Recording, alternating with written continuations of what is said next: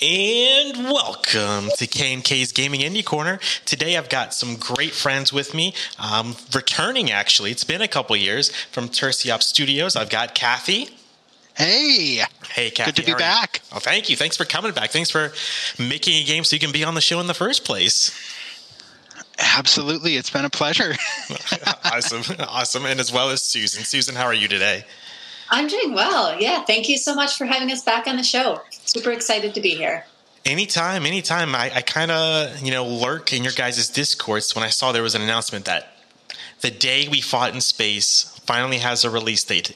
How does it feel? Yes. So good. So good. So good. Kind of scary, admittedly. Yeah. But just fantastic. Awesome. Well, let's talk. Well, we might have to kind of refresh for those that maybe have not listened to that first interview. So you guys are making a game, The Day We Fought in Space. So kind of give me the pitch, the 30-second or to a minute pitch of what it's about. It is a rec 'em up.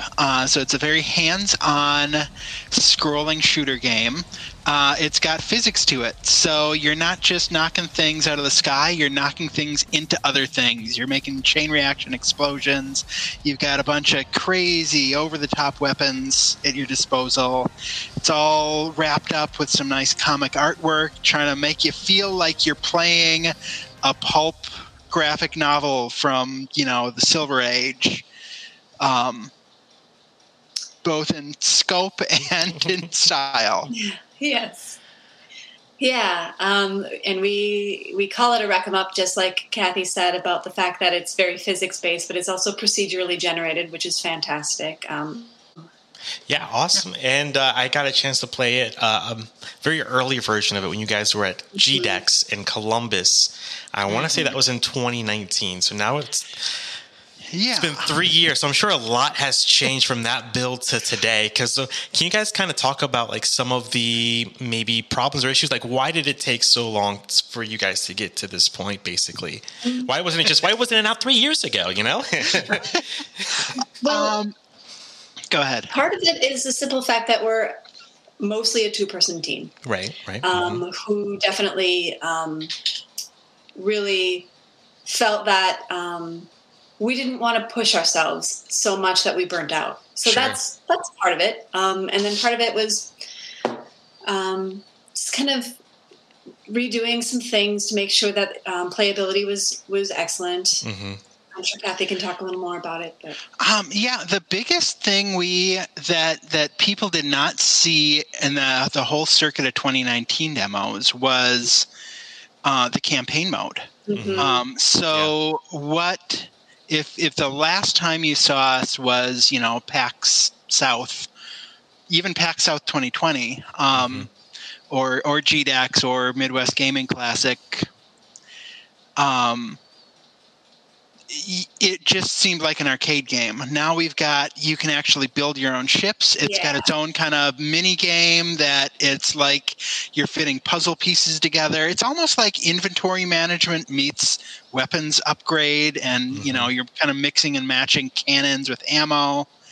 And it really, we needed to get the long-term investment. We needed to give players things to come back after seeing the game for 20 minutes, because you could play through every planet that we've got in 20 minutes, and then what's next is, guess what, there's 77 different weapons that you need to master, and it kind of, you get to build up your pilot rating, and you get to unlock special ways to paint your ship. You get to go for we got achievements. We got the Chivos in there now.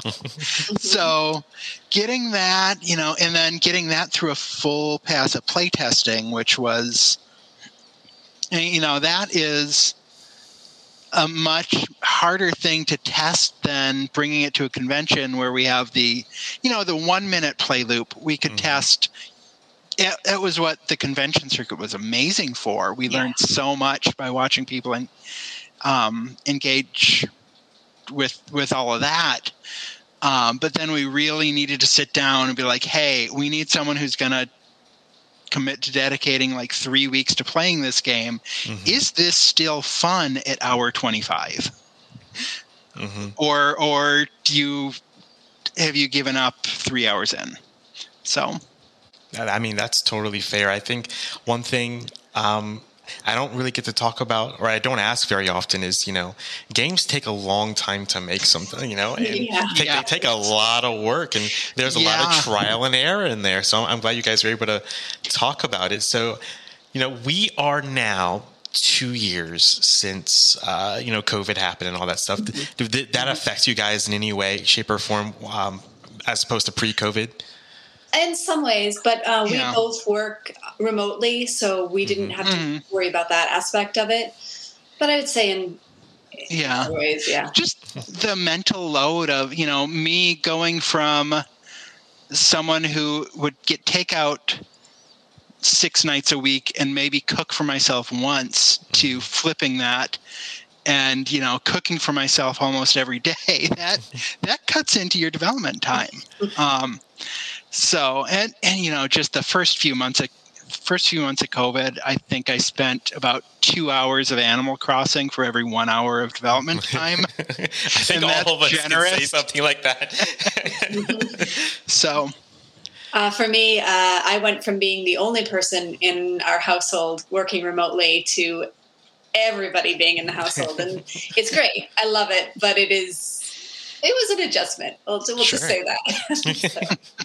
I'm sure there were a lot of things we had to adjust to. And Kathy, I felt that so hard, eating takeout all the time versus cooking. Yeah. I enjoy eating, but cooking I like, but it's just like, now I got to clean and I got to do all this other stuff on top of it. That's the part that's so unfair. It's like your reward for making a nice home-cooked healthy meal is a pile of dishes. Exactly, yep. Now, I did see that you guys have started going, to some conventions this past year. So what's it like being back into that convention circuit, getting back out there and showing the game at an almost final build at that point? Well, I can say that it was really exciting to be back. It was really exciting to have such a close to final version in the demo out there in players' hands and see their reaction and see their joy and hear things like, we can tell you put a lot of love in this. And just the general excitement that we were getting for the game was wonderful. And you don't get that when you're insular, when you're by yourself working in your own little studio and not out in the convention circuit. So. Yeah, I totally get that. When I was seeing your guys' pictures, because like I said, I lurk. I try and keep track of everyone we've interviewed and stuff. And I was like, man, I wish I could go to some of these conventions again. It's for me personally, it's just time. It's a timing thing. Yeah. I feel that. Like I said, I lurk in your guys' Discord. So what's the community feedback been like through the entire development process? It's been positive when we get it. I will say it's been kind of tough because there are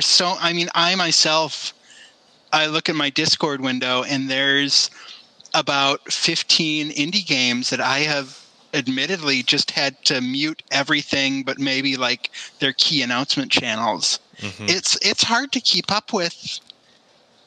You kind of gravitate towards your very favorites. And so the fans that were active, it was great hearing from the people that could see those incremental changes. But there was not.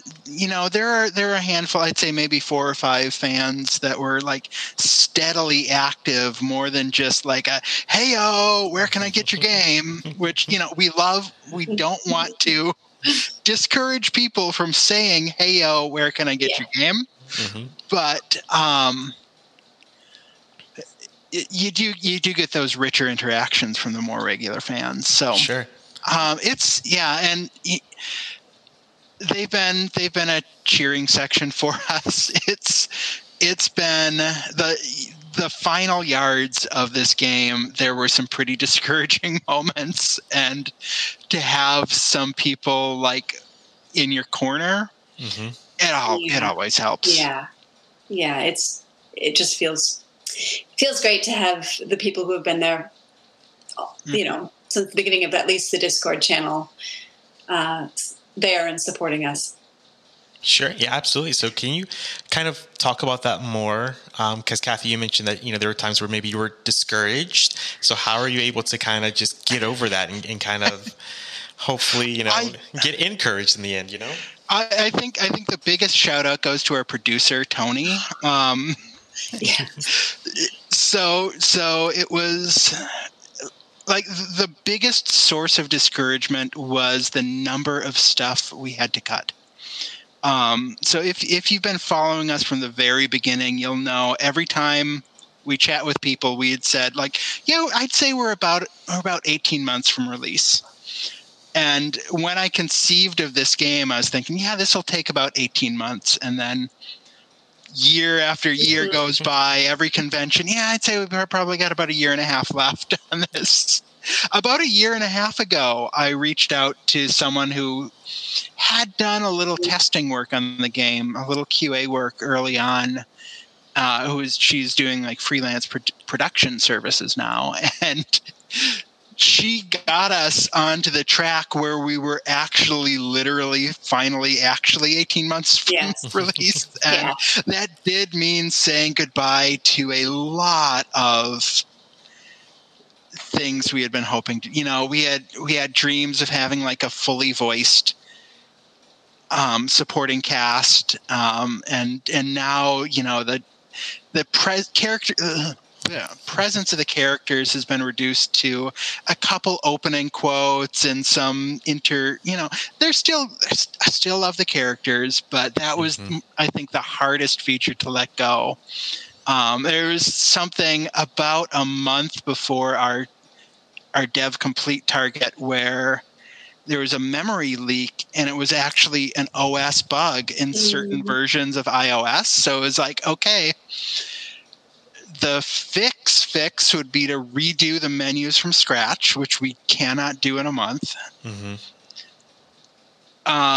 Otherwise, we have to drop support for a whole bunch of older devices. So that was the moment I was almost ready to just throw my laptop off a bridge. But I know we had fans that would have been disappointed if I had done that to my laptop. So absolutely, I would be upset for sure. I think most of our team would have been upset, and I think the following day I would have been upset with myself. So it's very good that didn't happen. Yes, I'd say so. So at the moment that I noticed that there's only a release for iOS, is there a possibility we could see this on something like an Android, maybe? This game, no. Okay.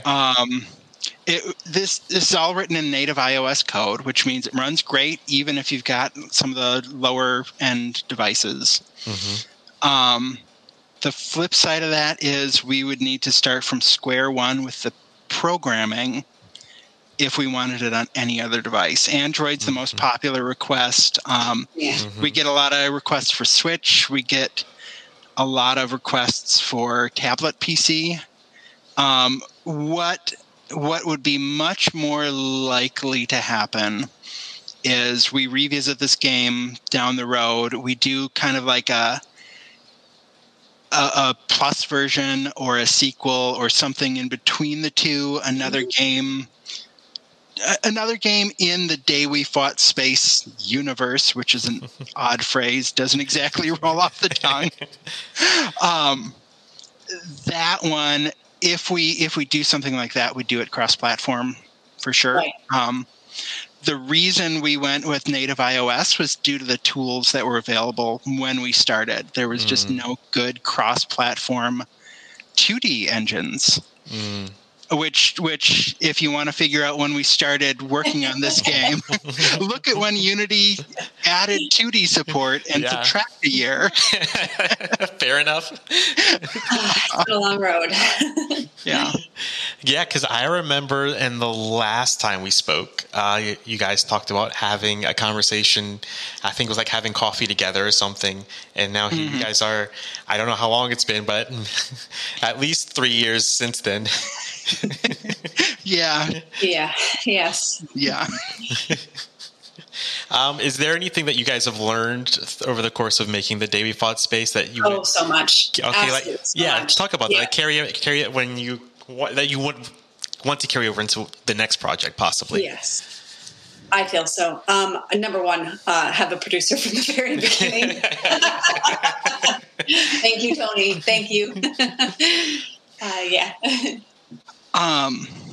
Yeah. The other thing is getting that vertical slice early. Because going back to what I said about cutting some features, we also had to cut like a lot of the refinements within each level, and we wound up. There's an engine that's way over engineered for what we did, and then the campaign features we had to cut back on. Whereas had we gotten to that point where we could kind of have every gameplay loop at least prototyped from the first like couple of months of development, then we could have built evenly instead of having like a foundation that was ready for 100-floor skyscraper and then building like a nice house on top of it, but definitely not one that required like 80-foot steel girders to have been drilled into the ground. So that's the big thing I got highlighted for next project. Sure. I mean, I'm not going to ask what the next project is or if there's one in plan, because I think that it's great that you guys have this coming out in May 24th, if I remember right? 26th. Very close. 26th. Yeah. Thank you. Yeah. The campaign mode, how long can players expect, maybe how long that could take to possibly finish? And will this be free to play when it drops, or can they expect to pay some sort of monetary value? One-time purchase. So no ads, no microtransactions, uninterrupted experience. It just worked better with, we want people to be able to experiment with designing ships, and we don't want people to feel like they got cheated out of a life by something weird happened. We want those. We want a game that's fun to lose. Yeah. Yeah. Because you can try again with something weird. You can try again right away. Yeah. There will be new. So you can get all the planets unlocked in about 4 hours or so. But there's new stuff to unlock about 20 hours in. Okay, that's pretty solid, especially for an iPad game, because when you think of mobile games, you think of something that's quick, fast, easy, and a lot of time when there are like games that take time, I enjoy those experiences. I find them way more rewarding to go through. That's just me personally, though. I can't speak for everybody. Yeah. I love our mode with the upgrade system because, like Kathy says, you can play and try a weapon out, and let's say you die, you can try that weapon out and maybe add some saw blades to it, or maybe a pinball. Who knows? There's so many different ways that you can go and experiment and try without having to worry about your time. So. Yeah, absolutely. And I can say too, I haven't played it since 2019, but just having that hands-on experience, we can talk about it all day long. However, experiencing it is like a whole nother thing. I can't put into words how fun I had playing the game. I still remember it from 2019. I'm not joking. I'm not just saying because you guys are here. I legitimately remember playing it and being blown away by just how easy it was to pick up and just have fun with it immediately right away. Thank you. We really appreciate it. Yes. You're welcome. it helps for the world to hear this, because it's been an experience a lot of people have had. That they see, oh, it's a shoot 'em up. I know shoot 'em ups. I don't need to try that. Oh, it's this. This is new. Exactly. What is going on here? That is, when we see people play the game, is like we've talked about at conventions, and watching that happen is so satisfying. We love being able to see that kind of glow happen in their eyes when they figure out that they can really do something new with this game that hasn't really been done as much before. So with the control scheme and the weapons and yeah, absolutely, because that's why I love talking to people, especially who make independent video games, because there's these ideas that are out there that not a whole lot of people know about, and it's just, you just have to play and experience it, and it's just like the switch goes off. It's like, I'm like 5 years old again. I'm a kid again, experiencing something completely new instead of experiencing the same thing over and over again. Absolutely. Is there anything else that you guys would like to add that I maybe forgot or didn't go over, that you maybe would want to talk about or mention?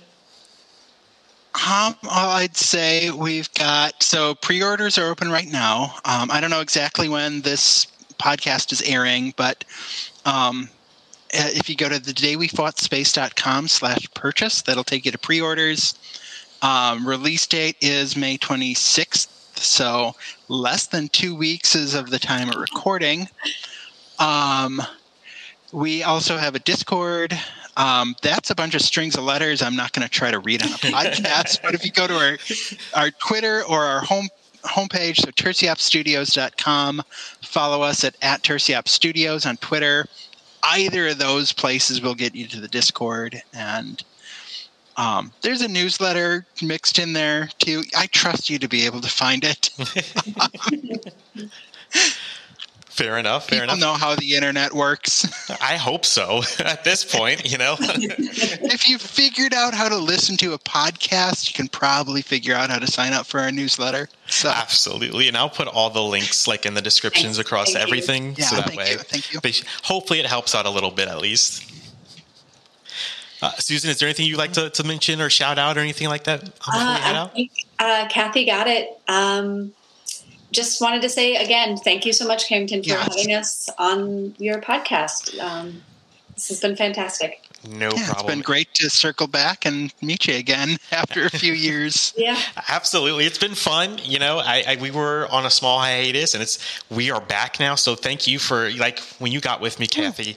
It was perfect timing. We were just starting to gear back up again, so it was literally perfect timing. Excellent. Awesome. It was meant to happen. That's what I'm saying. Hopefully, I'd like to talk to you guys again sometime, and hopefully it's not 2-3 years, and I look forward to your guys' next project. But in the meantime, I look forward to the Day We Fought in Space on May 26th. Thank you so much. Thank you. You're very welcome. And as always, have a great